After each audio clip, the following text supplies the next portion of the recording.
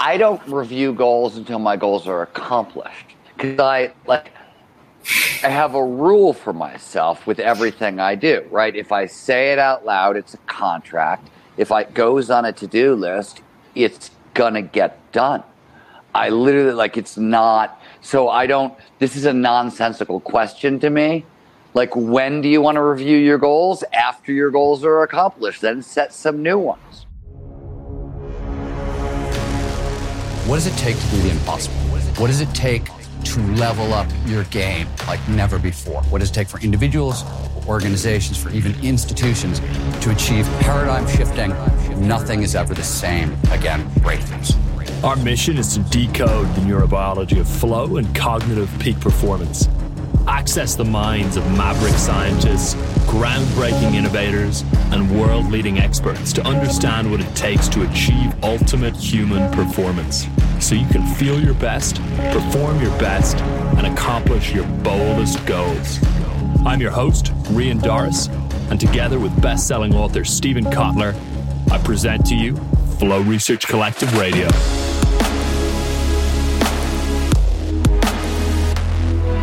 Hey there, welcome to Flow Research Collective Radio. I'm your host, Rian Doris.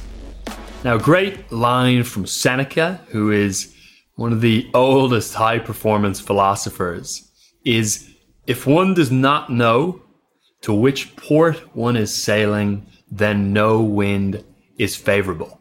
And Seneca's point here is that setting goals is key. Without goals, you can work like crazy, grind all day, and spin your wheels to no end. But here's the thing, setting any old goals doesn't cut it. You've got to set the right goals and set goals the right way. And the good news is there's some solid neuroscience that shows us how to do this. And that's the topic of today's episode. On this call, myself and Steven Kotler and our performance coach, Dr. Brent Hogarth, dive deep on the topic of goal setting as it relates to 2021. So you're going to love this episode. We go deep on it. We talk about all sorts of different elements. You're in for a treat. And if you want to achieve big things in 2021, then today's episode's a must. Now, before we dive in, I want to mention Steven's new book, The Art of Impossible. It's a practical playbook for achieving your boldest goals. Steven covers goal setting. He covers motivation, grit, creativity, accelerated learning, flow, and more in a really practical fashion. Lays it all out and how to apply these things immediately to improve your own performance. And if you want to grab a copy, go to theartofimpossible.com. You can grab your book and bonuses there now. That's theartofimpossible.com, or you can just Google The Art of Impossible. It'll pop up and you can grab a copy. You're going to love it. Enjoy today's episode.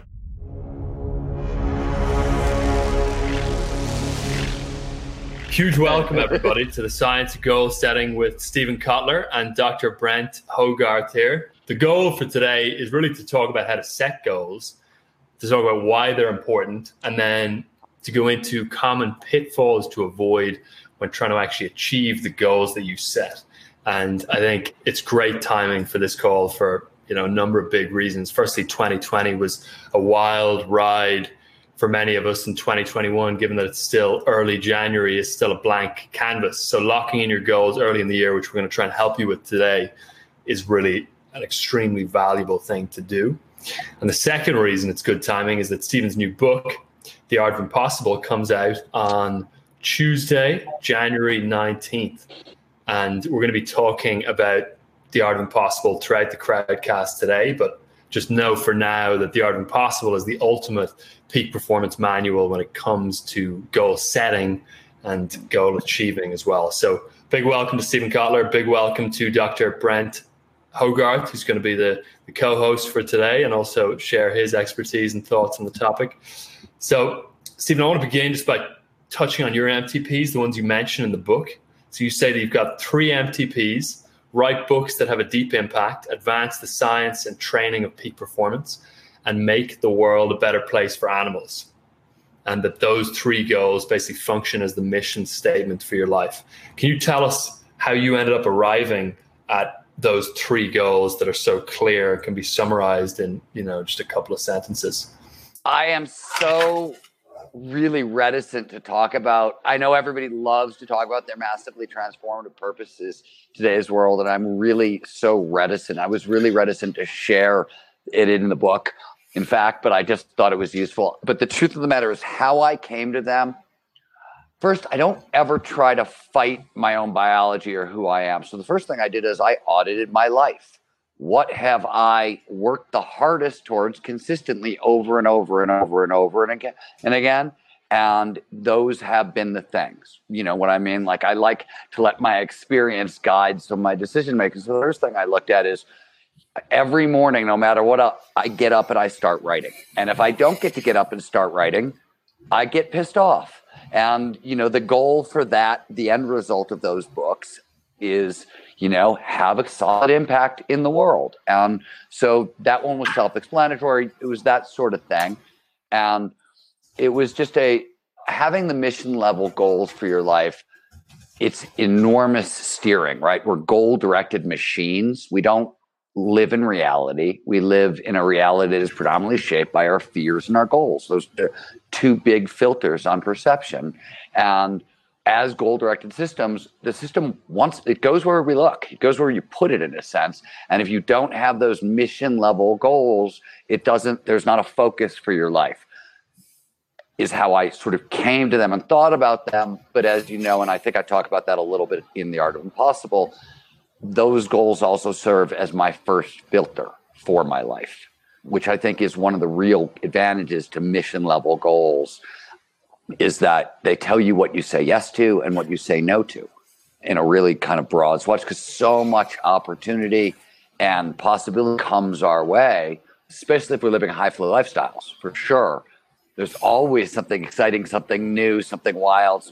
This cool tangent, I could go over here for a while. That's very common, especially for peak performers. That's something that comes up. So you need that filter on top that says, look, this is my time because this is what I'm here to do. And, you know, maybe this is something better left to other people. Yeah, it makes sense. And then, funnily enough, I was kind of hoping you'd tee up the next question a little bit with that one, which is, why do you recommend in general to not talk about goals?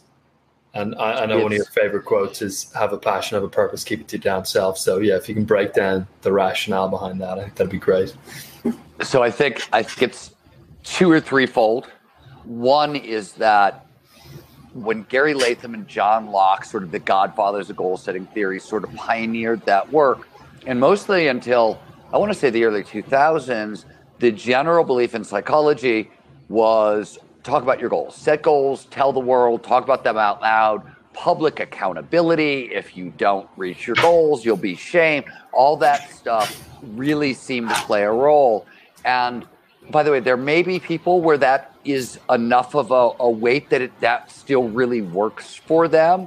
But what the research shows is when you talk about your goals, it releases the dopamine, the reward chemical that it's supposed to be saved for the risk taking that leads towards you seeking your goals. And if you already get the reward chemicals for talking about your goals out loud, you literally will not have neurobiologically the motivation you need to get in the game and go after your goals, is first and foremost. And the second reason is just observing what I've noticed in my own life and other people's lives. You know, there's a saying in hip hop, real bad boys move in silence. And that saying talks about the fact that, like, bad boys do move in silence, bad girls as well. People who get it done, that seems to be fairly consistent. And one of the reasons I say have a passion, purpose, keep it to your damn self is, I think people know this intrinsically. And these days, when I hear people talking about kind of their passion, their purpose, I think, oh, they're talking about it. They're actually not getting after it. I don't believe them. So those are some of the thinking around it. Got it. That makes sense. Stephen, you know, it's one thing to set an MTP or these high overarching purpose goals. I'm wondering how you develop hope. You know, you shared your story in some of your books and podcasts that I've listened to, which was a challenging upbringing. And, you know, hope is something that can be learned. And there's this interesting field of possibility development that I've kind of been exploring more and more. So they say that hope helps us increase our willingness to identify obstacles and develop, you know, more alternative solutions to ultimately accomplish that high-end MTP. So what was your process of developing hope? Interesting question. I like this research because I think hope is a really, it's a sneaky drug. It works. It's a very, very effective drug. With a little bit of hope, you can produce a great deal of effort out of a human being. It's really, you know what I mean? It a little bit gives you a huge explosion. So from a performance standpoint, it's a very powerful lever to pull and a tricky one. What is hope? How do you define it neurobiologically? How do you cultivate it? I believe that in all these things, grit, hope, all these kind of characteristics that we're trying to solve, there's two steps to it. There's the thing happening in your life, and then there's the you believing that the thing is real and actually trusting it. And for example, with grit, we'll come back to hope in a second, but with grit, there's two steps to get it becoming gritty. First, you have to go into the gym and put in those extra reps and actually be gritty.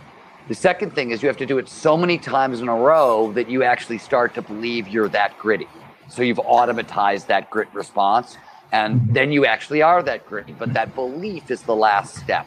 Hope is the same thing, right? So in cultivating hope, I think I always believe in starting really, really, really small. Hope is nothing more than a little, how do I think you actually cultivate hope?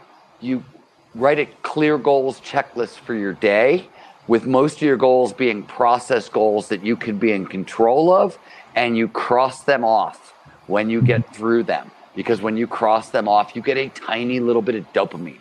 And a tiny little bit of dopamine, you start moving this into another. This is the foundational reward chemical. This is also the part of the cocktail underneath hope. And this is what we talk about as momentum, right? If you can sustain that for enough days in a row, just the process goals and the achievement of the process goals. Because some days you're going to have your outcome goals, some days you're not, right? Like there's some days you can't control, some days you can.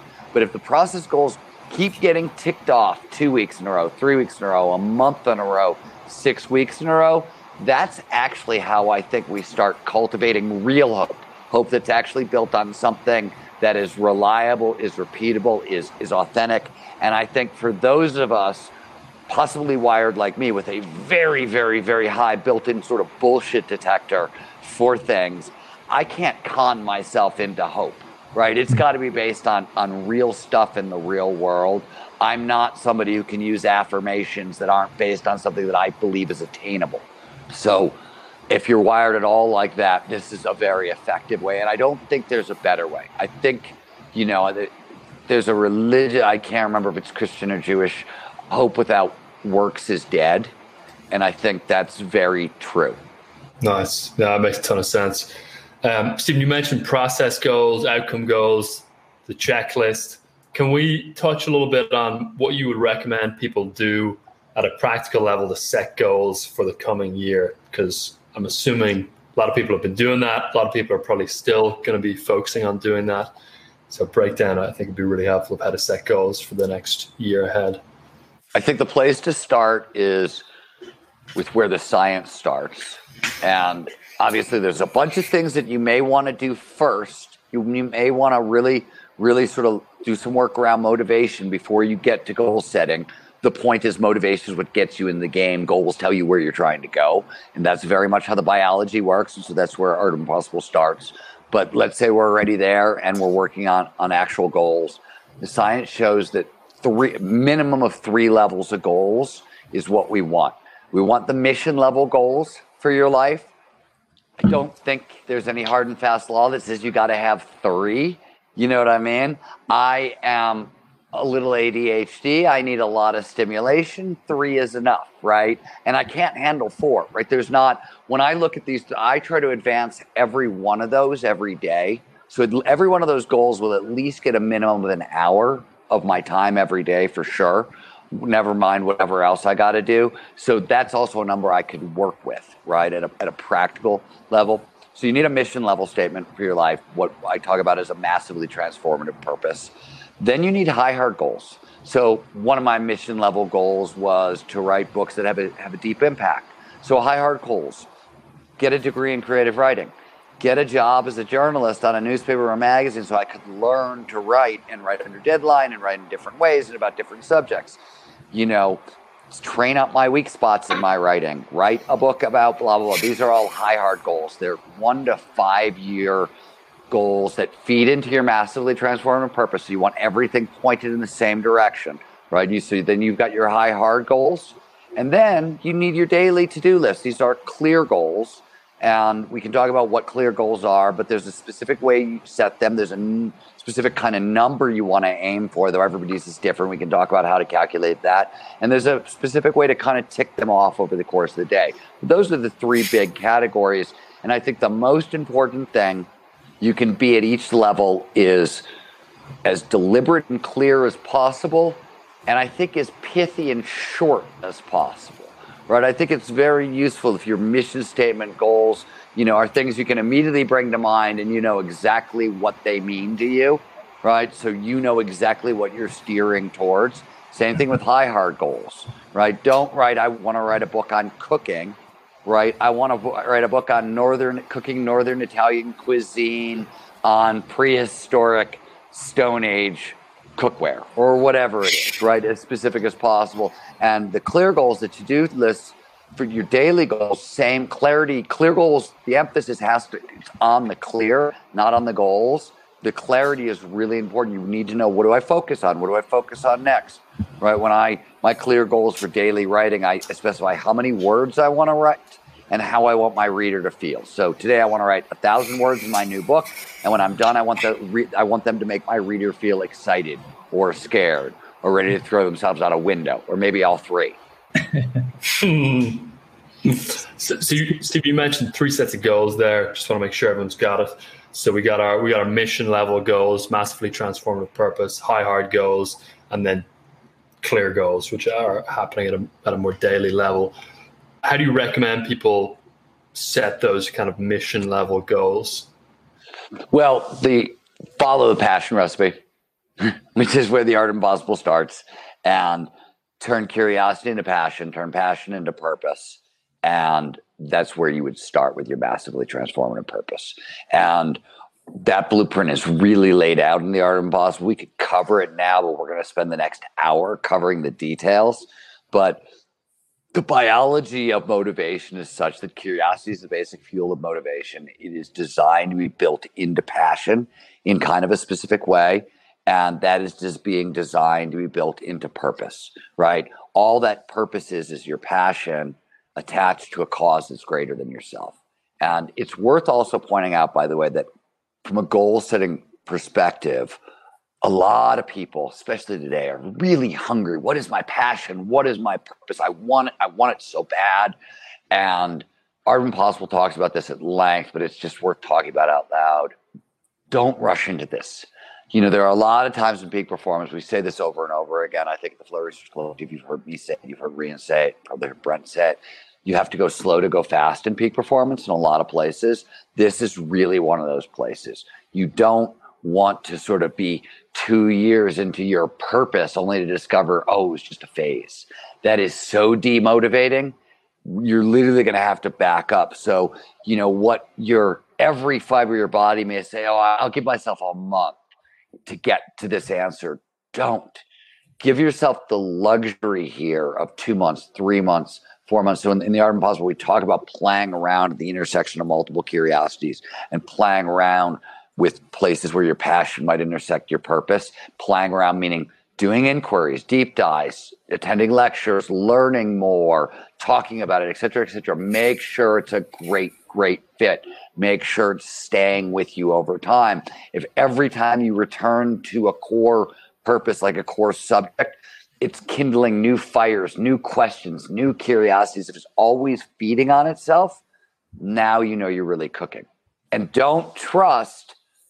never write what does their t-shirt say? Never trust the dopamine. At the beginning of goal setting, right? Actually setting goals creates dopamine in your system. It fires you up. This is our biology working for us. This is how it's designed to work. The body likes it. We get a lot of dopamine, and we get a lot of dopamine early on in this experience. That dopamine is exciting. It's fun. It's meant to get you into the game. It's meant to make the game really sticky. don't trust it entirely, right? Because you're going to get this big high, and you're going to think when that big high goes away, oh, I've lost the passion, it's no longer there. No, that big high wasn't the passion, and the fact that it's no longer there isn't indicative of anything. Passion is something that's cultivated slowly over time and built into purpose, and trying to rush it as much as we all want to get there sooner, it just doesn't work. Our biology isn't designed to work that way. Once we get there, we will start accelerating massively. And it's worth doing the work to get there, of course, but it's also worth doing the work slowly to make sure you end up at the right place. Yeah, it's great breakdown, Stephen. One quick question, if you don't mind, Rian. Stephen, you talk about in Art of the Impossible the 7 neural networks related to drive, and you particularly do an excellent job speaking about the role of the player social engagement network and the seeking system network. I'm wondering if maybe you can articulate a little bit more the value of activating those neural networks and how it's related to accomplishing our goals. Perfect.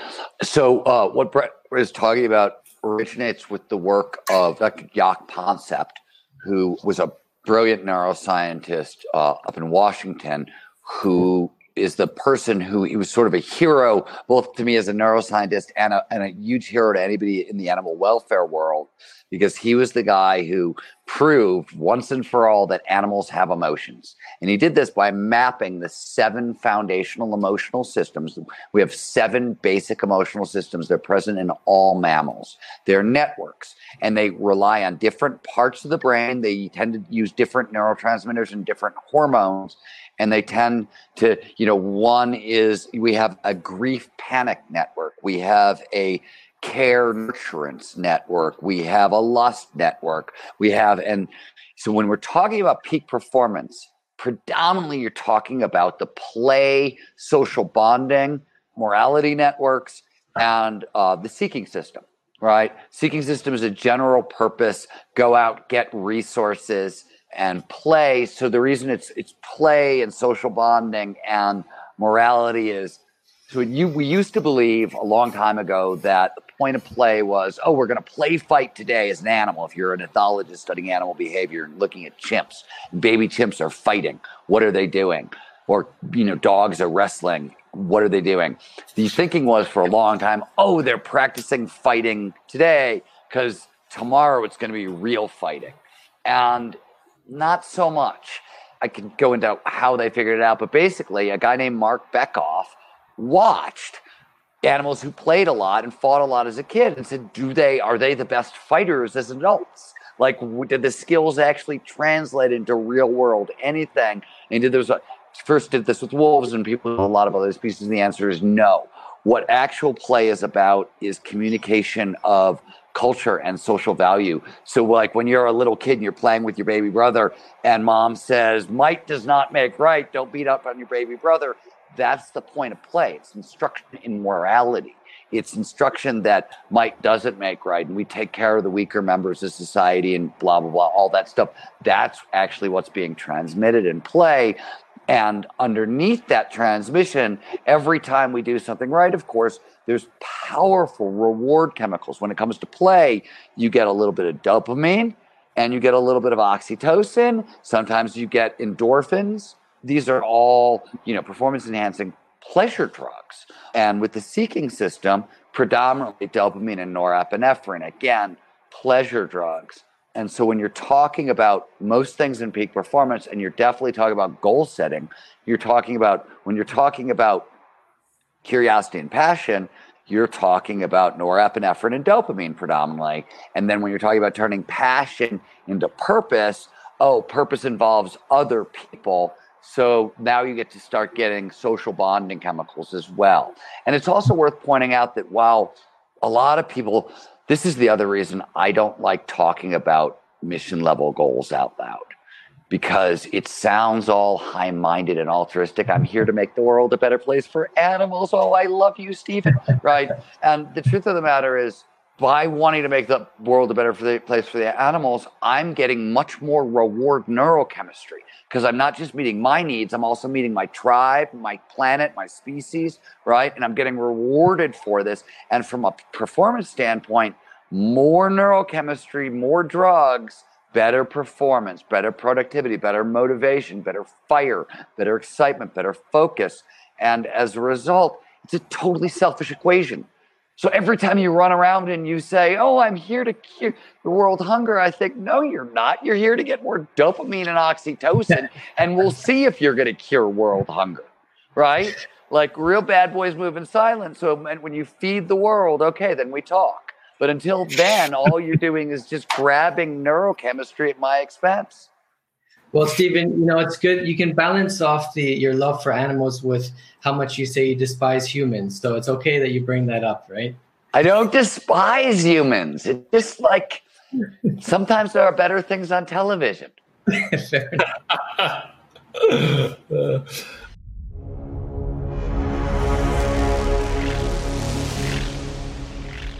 Hey there, Rian Doris here again. Sorry to interrupt for a quick moment. I wanted to remind you that if you want to order Stephen's new book, theartofimpossible.com, we have over $1,500 worth of peak performance bonuses that you can access immediately. They will get dropped straight into your inbox just for the price of the book, which is about $30. So it's a really, really super deal. And it's theartofimpossible.com to claim the bonuses. The bonuses include all sorts of cool things like secret chapters from Stephen's past books that he never ended up releasing. They include an impossible goal setting masterclass, how to set goals the right way.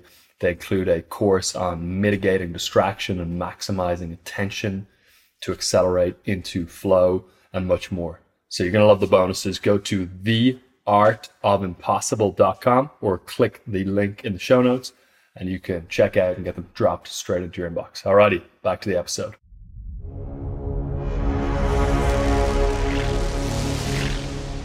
So next question I've got, Stephen, is how big should you make your goals and how big is too big? You were talking about hope earlier and kind of, the risk of almost like delusional hope. You said the same sort of thing with affirmations, that the issue is that there needs to be some sort of validation of affirmations being true for them to be beneficial. So at what point are goals just too big or delusional? Let me start by saying I don't think the science is all the way in on this one. I think we're somewhere like 80% in terms of what we know. I don't think anything's going to get massively overturned by this.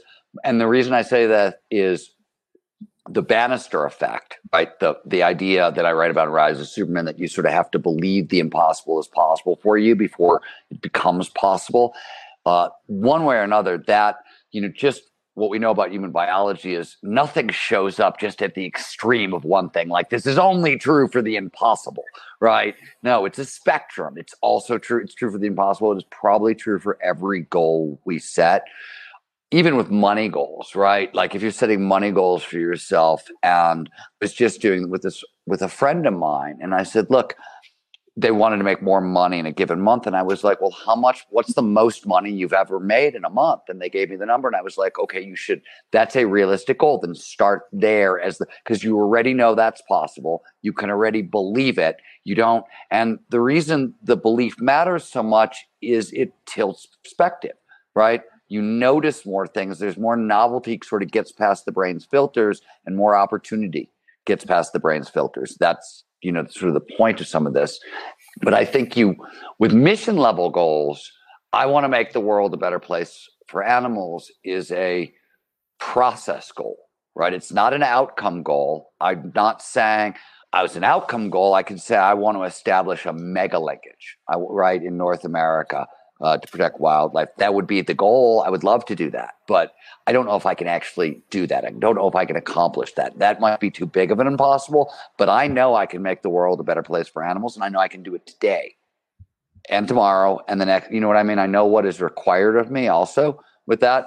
So I think with mission level goals, I think you have to believe you can do that, right? They have to sort of be within some realm of possibility for yourself. You also have to know how to act on them, how to make them actionable for yourself.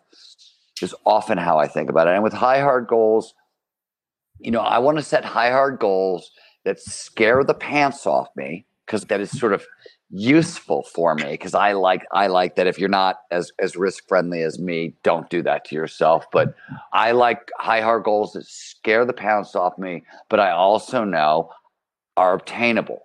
You know what I mean? I want to write a book on a subject I might not know anything about, but I know how to learn. I know it could take 10 years to get there, but that sort of thing. And I also have no problem. I have high heart goals that are, I want to accomplish this in the next 1 to 3 years. And then I've got high heart goals are sometime over the course of my lifetime, I want to do this. They're different. And I think same thing with clear goals, right? Like you're setting clear goals and, do your daily to-do list. I always say for a daily to-do list, figure out how many things you can be excellent at it a day. And that's how many things you're going to put on your list. And, it differs every day due to your energy level. You're going to wake up at a different spot. There's going to be a different number that's possible. But, for me, it's about 9 things. And when I say how many things a day can you be excellent at, I don't just mean like the stuff you have to do for work. I mean, anything you're going to do that's going to take energy, right? Because it's really going to suck calories out of you. So it could be a difficult conversation with a spouse or a friend. It could be, if you have to hike your dog and it's going to be a big hike, it's going to take energy. Going to the gym, anything that's going to pull energy, right? Meaning the next thing you're coming to on your to-do list, you're going to have less in the tank for, should go on your to-do list. But again, all those things you should believe, they should be stretch goals a little bit. You want to stretch out your comfort zone with everything you sort of do. So you're always pushing yourself a little, but totally attainable and believable. I'm curious, in times like this where there's so much uncertainty, how do you support individuals, or how do you yourself think about writing goals where there's, it feels like the future is so unknown and unpredictable? And I'm just curious, in times of uncertainty, how do you optimize that to support the goal setting process? So it's interesting, Brent, this is going to be really familiar to you. And this may not, I don't know if this particular thing is covered in Art Impossible either. So goal setting is a key component in resilience. I'll give you an example from my own life. So I worked basically 7 years nonstop to get to last March, right? I had a plan. My family was living in New Mexico. I needed to get us out of there and move the sanctuary, move the house, do a whole bunch of stuff. It took about 7 years, and I literally worked almost 7 years nonstop. Had some breaks along the way, but not anything. And I was going to get to last March, and I literally, as you know, was going to ski March, April, May, and then, March happened, and they closed ski resorts, and I, like everybody else, I had to, we all had to hustle and figure it out and everything else, and et cetera. But not being, it seems like a small thing, but when you literally say, okay, I got to work for 7 years and I'm going to take a break here, and that break doesn't show up, and the thing you've been motivating yourself with is gone, it was hard for me. It was odd. I mean, mid-March, it was very, very clear to me that I was waking up every day pissed off about not being able to take time off and take a break and ski. And I was like, wow, it's getting the skiing, this thing, my obsession with this thing is getting in the way of everything else I'm doing. I have to, and I was like, well, what would make it okay? And I was like, okay, what would make it okay is if I entered next year's ski season, meaning right now, a better skier than I ended last season, right? Even if my ski season was taken from me, if I actually managed to accumulate the progression, right? So I came up with a crazy plan for how to do that, included like, every time I took my dogs out for a hike, I was doing it in a 30-pound weight vest, and we were going up mountains. And I added 350 pounds to my leg press over the course of the summer. I learned how to rail slide. We built rails on dirt in my backyard and in the mountains behind my house. And if you've ever fallen on dirt before, it's awful. It's not a good thing. But we put on full-on like downhill mountain bike gear, and I learned to rail slide on dirt. It hurt a lot. And then I took a giant road trip up to Mount Hood and spent 3 days skiing with the pros up there. And that was, et cetera, et cetera. And I literally entered ski season stronger and a better skier than I can do things on skis today, couple month into ski season that I could not do at all the end of last season, because that was the goal. So that's in terms of how do you set goals, in terms of challenges and things like that, figure out all the pain and say, okay, what makes this okay 6 months from now? That's one thing. And this is sort of a medium high hard goal. It's a year out. It's that kind of, not super long-term goal, but that's how I thought about it. And by the way, I'm still setting those kinds of goals. I like the idea of building resilience into goal setting a little bit. I think, we talk a lot about in Art of Impossible, stacking practices, right? Peak performers are too busy to solve problems one at a time. Everybody I know who's going after impossible, hard goals, it's hard to do. It's exhausting and it's difficult, a lot of it. So if you're going to reach for a tool, goal setting, and whatever it is, you want it to be solving multiple problems at once. All the tools in Art of Impossible are sort of designed to do that. Everything we do at the Flow Research Collective is sort of built around these ideas because we work with the best of the best, and they're busy people. So there's not a ton of time to do that. You want practices that solve multiple things at once. Can definitely vouch, Stephen, for the 7 or so years worked straight. That's for sure. 4 years into working with you, I kind of started wondering when does the vacation happen? It still hasn't, by the way. But anyway, I know. So, Stephen, how often do you recommend people review their goals? Simple question, and maybe also just to add a little bit more interest to that question, does that practice of reviewing goals in any way relate to either pattern recognition or the goal-directed system? I think both. Right. I actually think both. So I don't review goals until my goals are accomplished. I have a rule for myself with everything I do, right? If I say it out loud, it's a contract. If it goes on a to-do list, it's going to get done. This is a nonsensical question to me. Like, when do you want to review your goals? After your goals are accomplished, then set some new ones. Don't goal set. Nothing is worse for performance over time than not reaching your goals. Well, one of the reasons why you want to set process goals and not outcome goals, but the point is that's real momentum. So that stuff doesn't nothing comes off my goal list until it's done. Then I review the goals. And what about let's just say then awareness of goals with respect to either pattern recognition or the goal-directed system? I know one of the quotes David Eagleman, the Stanford neuroscientist, has in Incognito is that the conscious mind sets goals, the unconscious mind achieves goals. Mm-hmm. So maybe you can unpack that a little bit. Oh, well, so this is a whole bunch of this stuff. What do we mean by the human brain as a goal-directed system? And what do we mean by the conscious mindset goals and the unconscious, right? What does all that mean? You got to start with the fact that the brain takes in externally a tremendous amount of data every second. It's about 11 billion bits of information per second if you're going with Marvin Zimmerman's calculations. And I think he's the last one to count it up. Some people differ on this.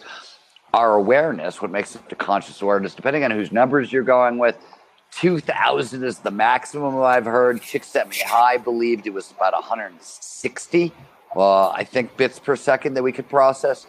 The point is consciousness, the bandwidth that we actually experience as reality, is a very limited bit of data. So what the hell gets through the filters, right? The first order of business of the brain is, how do I take 11 billion bits of information and condense it down into 2,000 bits in a way that's useful and can fulfill my evolutionary needs?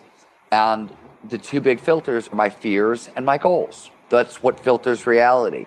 Fears tend to be a little more stronger. They tend to, because survival, negative stuff that could possibly threaten your life is a little more important than the stuff you're going for. Because survival, we're a little bit biased negatively. This is one of the reasons optimism is so important, because it lets in more of the goals. And this is the whole reason. Why does mindfulness matter? Why do gratitude practices work? All the kind of what we talk about as the positive psychology basics that are literally designed to make you happier and more optimistic. Why does that matter from a performance perspective? Just forget the emotional side. It matters because less fear, more new information, more, right? And if goals are what's filtering reality, then what that new information is stuff that can help you achieve your goals. So if you don't have proper goals, your brain can't filter reality, so it can't get you the stuff that's going to help you achieve those goals. And let me give a crazy example from my own life that came out of I don't know if you're going to remember this conversation. We were having a discussion about if we could build any lab possible for the Flow Research Collective, like what would we build? And I was like, well, we would clearly build Kelly Slater's wave pool with the best neural lab in the universe attached to it. I mean, duh, of course, that's what we did. And we were talking about this on a Wednesday. And I was like, you know what, if we ever make billions of dollars, that's what we're going to do. We were laughing about it and talking about it. And then we hung up the phone, and I was like, I wonder if it is billions of dollars. And I got online. Turns out it's $200 million. That's what Kelly paid for his wave pool. And that's what I looked at on a Wednesday. I went, oh, $200 million. That's a lot of money. We don't have $200 million. I don't even want to raise $200 million. What a pain in the ass. And I just put it away and didn't even think about it. But I was like, that'd be really fun. I like it. And I didn't think about it. Sunday, I was sitting, I don't even remember what I was reading, but I was reading something. I looked up into the distance, and I saw into the Native American reservation, the Washoe Reservation that's out past my house. And so then my brain went, wow, they're doing all kinds of really interesting development out there, and they're looking for I wonder if they've got lots of land. And I was like, they have land for a wave pool. And my brain just started going, oh, wait a minute, that's a public-private partnership. And wait a minute, that $200,000 wave pool was for 4 waves, and we would only need 2, so we could cut that cost. By the time I was done Sunday afternoon, my brain had managed to get the price tag down to $20 million, which is a crazy amount of money, but that's an amount of money I could raise. Kelly Slater's wave pool with a bunch of fMRI machines attached to it, right? There's probably 1 or 2 people who would go, okay, that sounds interesting. I might fund that, right? Suddenly it's a possibility. I went from this is totally crazy and ridiculous to, oh, wow, these are some actual action steps I could take to doing something that was absolutely crazy and nonsensical on Wednesday.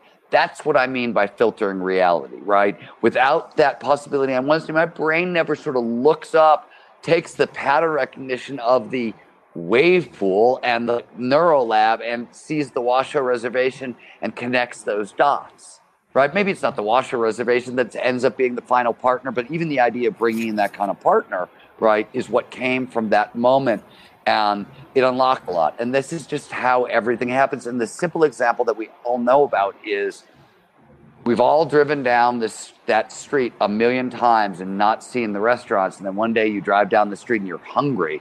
Suddenly you're like, oh crap, the street I drive every day is lined with restaurants. Who knew? Tibetans over there and Mexicans over there, right? I mean, we've all had that experience because suddenly you're hungry. Your brain has a goal. Feed me. It filters reality and it shows it to you. That works at every scale. So that's what we're talking about when we talk about pattern recognition, right? Your brain is recognizing hunger and restaurant and putting the two together and filtering reality so it shows you the restaurant, where before you were driving down the street trying to get to your next meeting, you weren't seeing the restaurant, you were seeing the cars and the gap in the car that you could dart into, et cetera, et cetera. Great example of just a need to think big as a first step. And, the fact that kind of setting goals that are beyond or require more than your current capabilities is so important because you develop those en route. So, Stephen, when I think about goal setting, I think about it's a process of kind of telling yourself who you are and what you're prepared to do to actualize that. And so I kind of think of it almost as if one is writing a script to actualize this character, this sense of self of who they are. And obviously the MTP is focused. So this is our developing a massive transformative purpose we've spoken about. It's about organizing that goal or that story around fulfilling or answering that ultimate concern that we have for life that we're trying to solve, or that challenge or that problem. So Maslow spoke a lot about wanting to, really organize our goals around becoming a whole person and looking towards fulfilling those growth needs. So whether it's creativity or adventure or love or purpose, and really trying to steer away from getting caught up in those security needs of trying to just fulfill our goals to get power or money or popularity, or some stories about seeing how people have been thwarted off from that ultimate concern and unnecessarily maybe strove towards those security needs or popularity. And yeah, I'm just curious how you've managed that yourself. I like the idea of goals as part of the story you tell about yourself. It's a really smart way of talking about that. So thanks for adding that. what we know about extrinsic motivators, money, sex, fame, et cetera, and from Daniel Kahneman's work is that as performance motivators, they're most effective until basic safety and security needs are met and you have a little bit left over for discretionary income. And once those extrinsic needs are met at that level, if you're really interested in performance benefits, intrinsic goals are next. Now, what I don't think anybody's looked at yet is I think there's a certain point at which you've sort of hit your intrinsic goals, meaning like you're doing things that you're curious about that aligns with passion and purpose, and you have the autonomy and you have the mastery. And I think maybe then extrinsic ones may come back online again in a little more powerfully. And I don't know if that one is entirely solved yet. On a personal level, what I have found is that safety and security, you got to be able to pay your rent. You've got to be safe and secure. And you can't, I mean, there are people who can renounce wealth, renounce everything and set spiritual goals. And maybe that will work for certain people. But as a general rule, that matters. And because the anxiety of not being able to meet your needs is just too great. But once you're there, I just don't think you can control it enough. You know what I mean? Like with goal setting, I know if my goal is to advance flow science and research, right? Flow science and training, I can meet that goal, right? And I know that it will produce the extrinsic stuff, but I don't know when. And these are lessons sort of I learned very much the hard, one of the things with books, for example, that's really difficult early on in a writer's career is books don't really have a full impact in the world for about 6 years because people have to read them.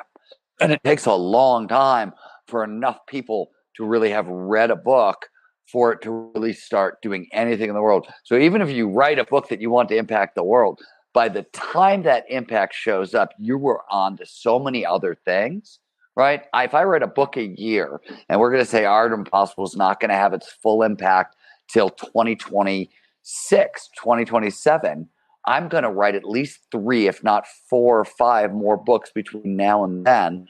And I'm going to be right. So I can't, if there was some outcome thing that I was waiting around, you know what I mean? I'd be here forever. It wouldn't work as a motivational tool. And so to me, the whole point of goals is it's about clarity. So I know my brain knows what I'm pointing at, and I'm looking for goals that are always motivating me, right? So I don't want to set goals where, for example, last year, Faster, the last book I wrote, which, like, if there was ever a book that was designed for the bestseller list, it was Faster. Life is going to happen.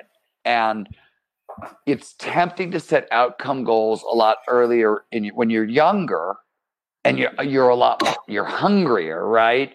But you get kicked around and you start to, like, everything that's ever gone on a goal list of mine, I've achieved. The wealth, the fame, like all that, like those things that that you might have wanted along the way, they showed up, but they showed up as a result of doing the work, right? My job is the work. My goals are around the work.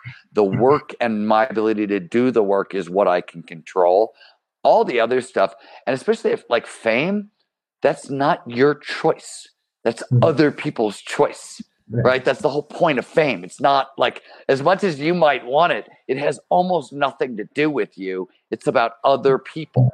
And, whether or not other people want to like me enough or not like me enough to be this thing called, like, that sounds like a loser's bit of a goal to me. Like, wow, that sounds like a good way to get your heart broken. Yeah.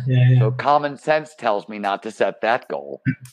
Would you say that's similar to kind of Viktor Frankl's proposition that happiness is an unintended side effect of living a meaningful life, or somewhat aligned with that? So don't actually seek for happiness or don't seek for fame, but let it be the unintended side effect of you being committed to your craft, so to speak? Or I think that's very true.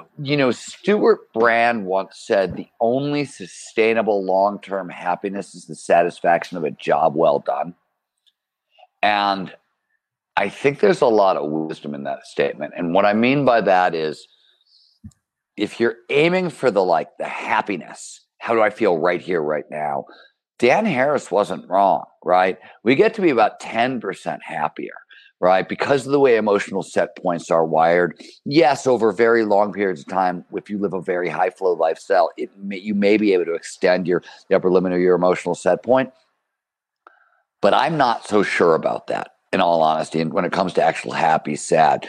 The good news here, the crazy thing about this is not about goal setting, but I do want to point this out because it plays into it. If you have made it into adulthood, what the research is very clear on is you've already felt the worst that life possibly can give you. There might be a level of a pain threshold, right? Maybe you've only gone to 7 and not a 9 on the pain scale, broken bone wise or whatever. But because of emotional set points, unless you experience the death of a child or chronic unemployment, you've already felt as bad as you're going to feel on this planet. Maybe it's not as sustained, right? Maybe you'll feel that bad today, tomorrow, but you've already actually probably suffered through it. So setting a high, hard, impossible goal for yourself and thinking, oh God, I don't know if I can bear it to go. You've already borne it. I just like to point that out. You're already tough enough to take it. If you've made it into adult. If you've gone through your teenage years, especially, because teenage years, we have no emotional control and our hormones are way up and our feelings are super magnified, right? We haven't yet learned any of the skills that say, hey, your feelings are not always right. They're not always true. The voice in your head sometimes lies to you. All that stuff that sort of comes with adulthood, you don't have as a teenager. You have probably felt it. So don't think when setting high, hard goals that, oh my God, I'm going to set this thing and I don't know if I can take what it's required. I want to point out that you've probably already been able to take it. There's an interesting kind of point here. I don't know if I'm just a bad person, but I feel like the more my goal benefits others, the less driven I am to go after it. I have to pack it in a selfish way to make it work. Yeah, by the way, let's talk about that because really good point. Really good point in my opinion. Let's be clear on a couple of things. I want to write books that have a deep impact in the world. That sounds really selfless. No, I want to have a deep impact in the world because it means I'm going to get paid to write another book. That's about me getting paid to write the next one and me being a creative. I want to advance flow science and research and training. You might think that's about other people.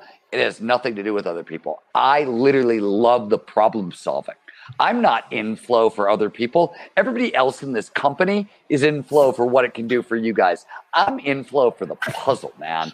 I like the intellectual puzzle. Y'all on your own. The thing that's about the world is I want to make the world a better place for animals. And because I really do. I really love animals. I really hate it when animals suffer. I will go really freaking far out of my way to help an animal that's suffering, right? I am totally it is a natural extension of who I am, that purpose. So yeah, don't think that your mission level goals, I got one that's about the world. The other two that are about Stephen. And, the deep impact on the world is much more about me getting to write the next book. And, the fact that a creative always has to have their next creative project or they go crazy. And I'm trying to stay sane. That's what all that is about. So yeah, good point and really true. And by the way, if maybe you're so much more empathetic and selfless and motivated that way, than I am, cool. Set your goals that way. I'm just this kind of selfish bastard, so I'm setting my goals this way. I think a good way to check the reality of the selflessness is to ask yourself, if the thing still happened, but you weren't the one to do it, would you be equally satisfied? And usually the answer is no, which exposes the selfishness with that kind of thing. So yeah, and by the way, if the world could become a better place for animals without me having to do anything, please, I'll sign the form. You can have my arm. I'm afraid. What big trends or mega trends, maybe from faster or bolder abundance, do you think people should consider in the coming year, especially in relation to 2020?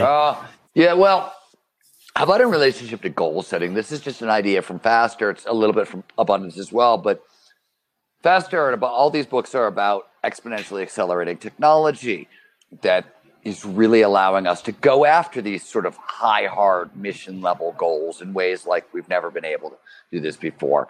And without going into too much detail on exponential technology, this is everything from computers to nanotechnology, sensors, networks, quantum computing, artificial intelligence, solar, et cetera, et cetera. But the big point is not just that these technologies are accelerating, they're coming online, it's that they have user-friendly interfaces, meaning anybody can take advantage of them. You don't have to be an expert to play. That's what a user-friendly interface allows us. And the great example that I like to give is quantum computing.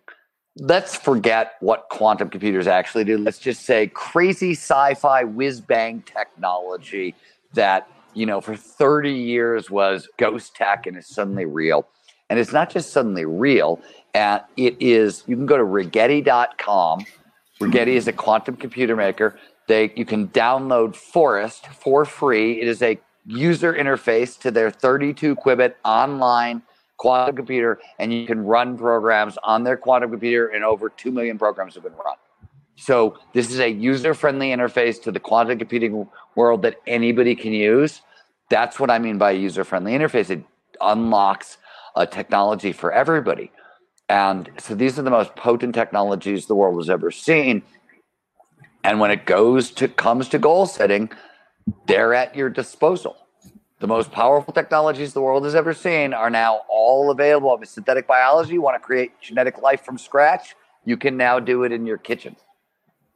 All of this stuff is real. And so in terms of what is the possibility space of like what could actually happen in my life, it's pretty big.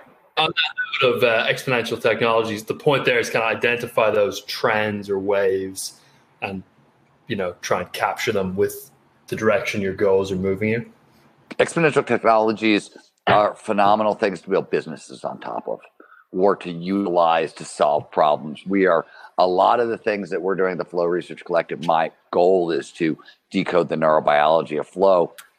One of the reasons that we can do this is because the combination of artificial intelligence and the sensor revolution means, we have access to supercomputers and we have access to, scientific lab equipment that 20 years ago would cost millions and millions of dollars and is now hundreds of dollars. And so does everybody else.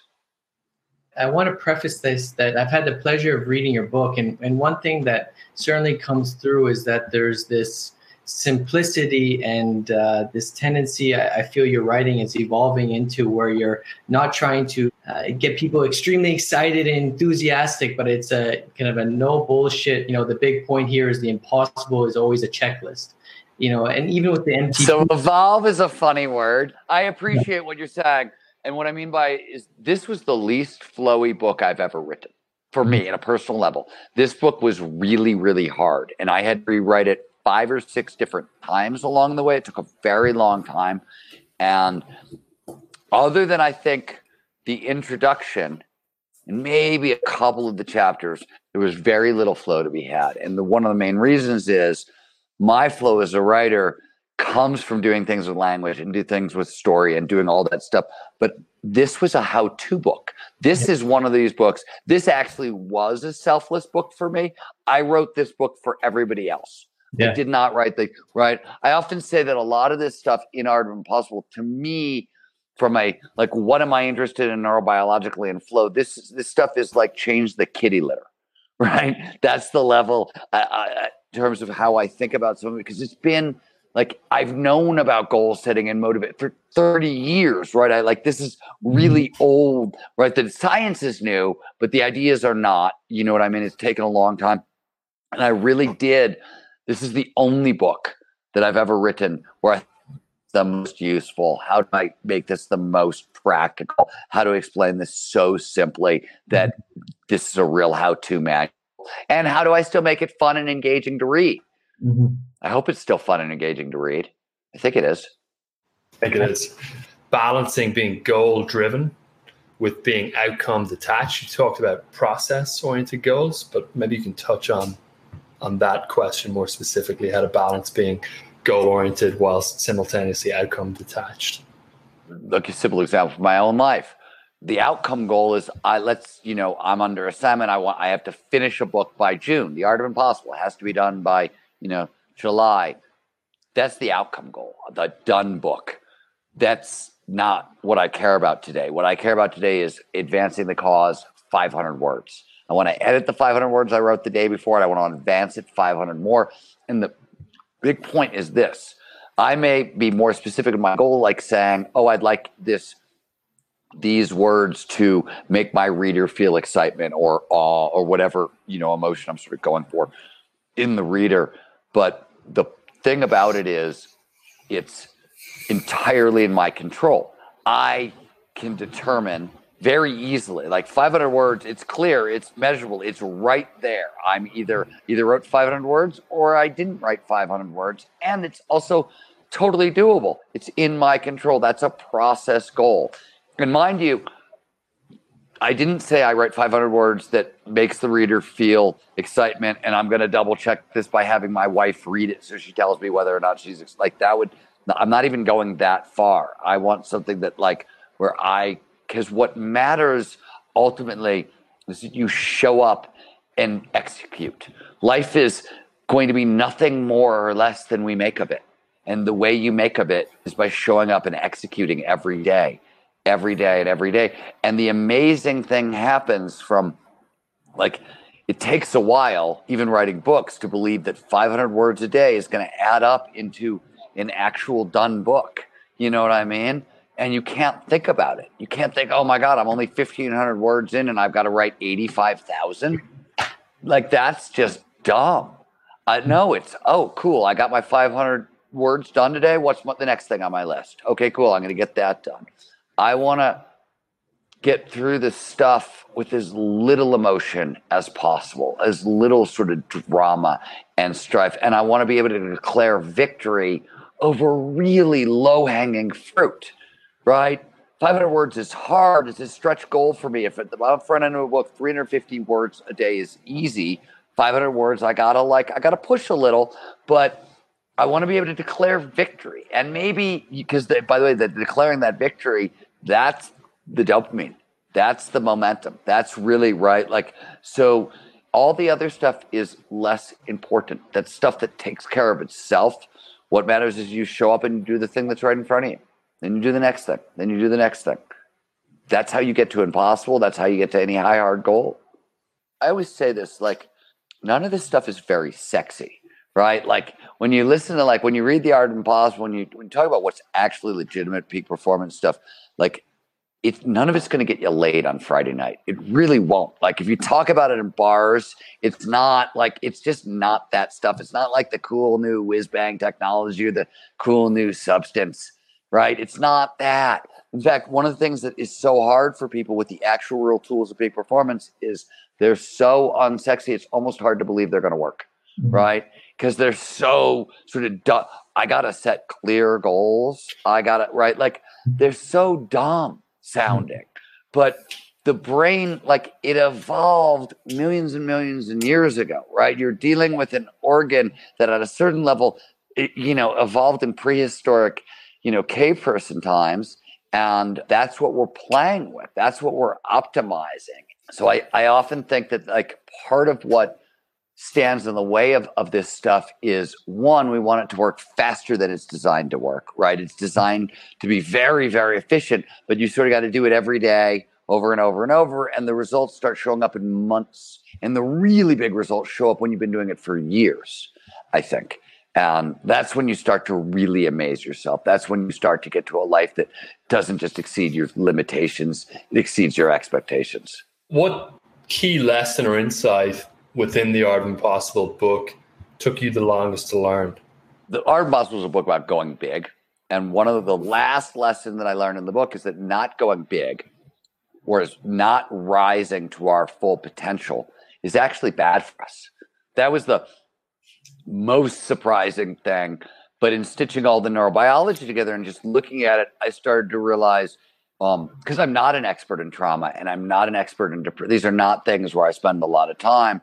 But Heidi Williams, who many of you know, said some stuff that challenged me on my knowledge of trauma. So I got it under the hood and did some reading. And I think Brent might have gotten in my face about depression somewhere along the line. And I decided to learn more than I knew. And so I started looking at these causes, and you start to realize that The way I explain it is, talk about motivation for a second. There are 5 big intrinsic motivators. We've talked about them, right?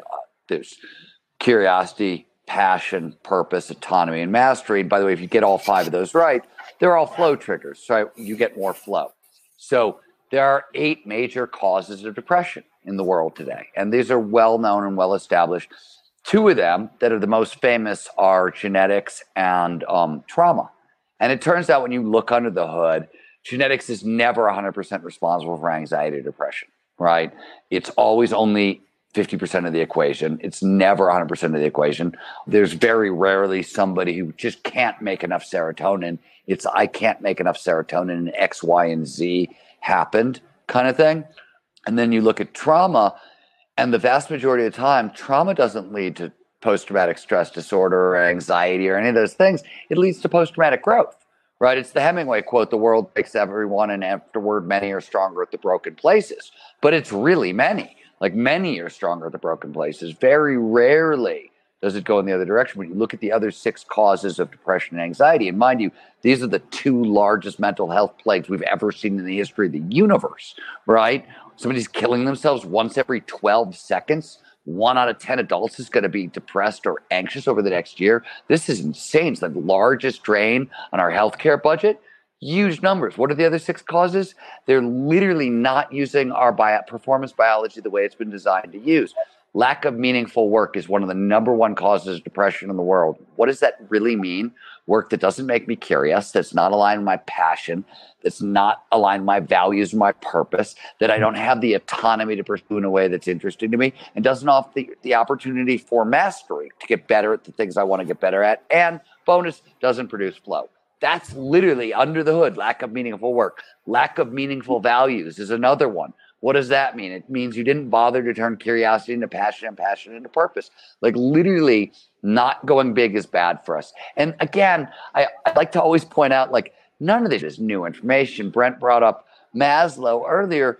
Maslow said famously, whatever a person can be, they must be.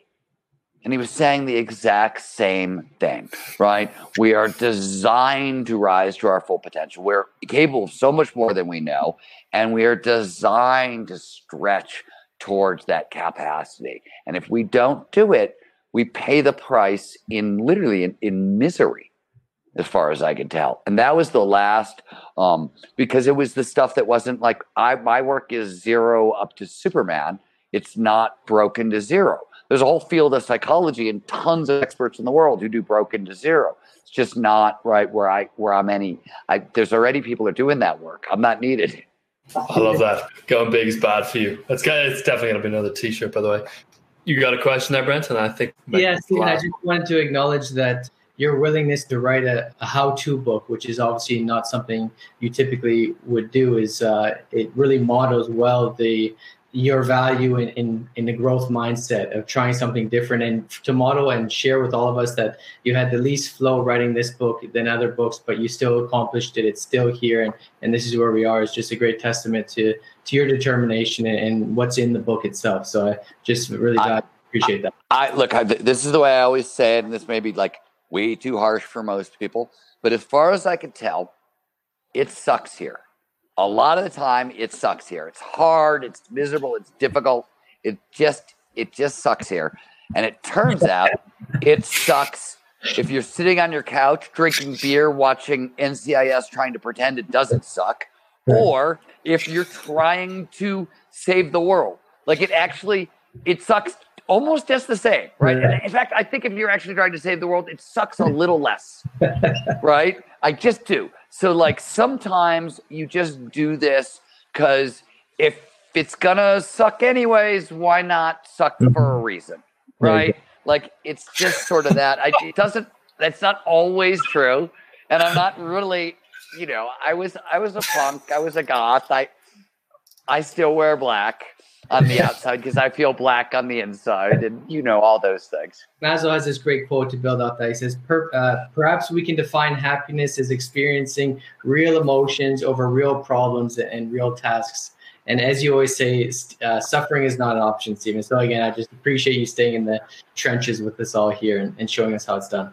Huge thanks to everyone. Thank you, Brent, a ton for co-hosting. Great to have you here as always. And thanks, Stephen, for sharing everything. And take care. See you, everybody. Bye-bye.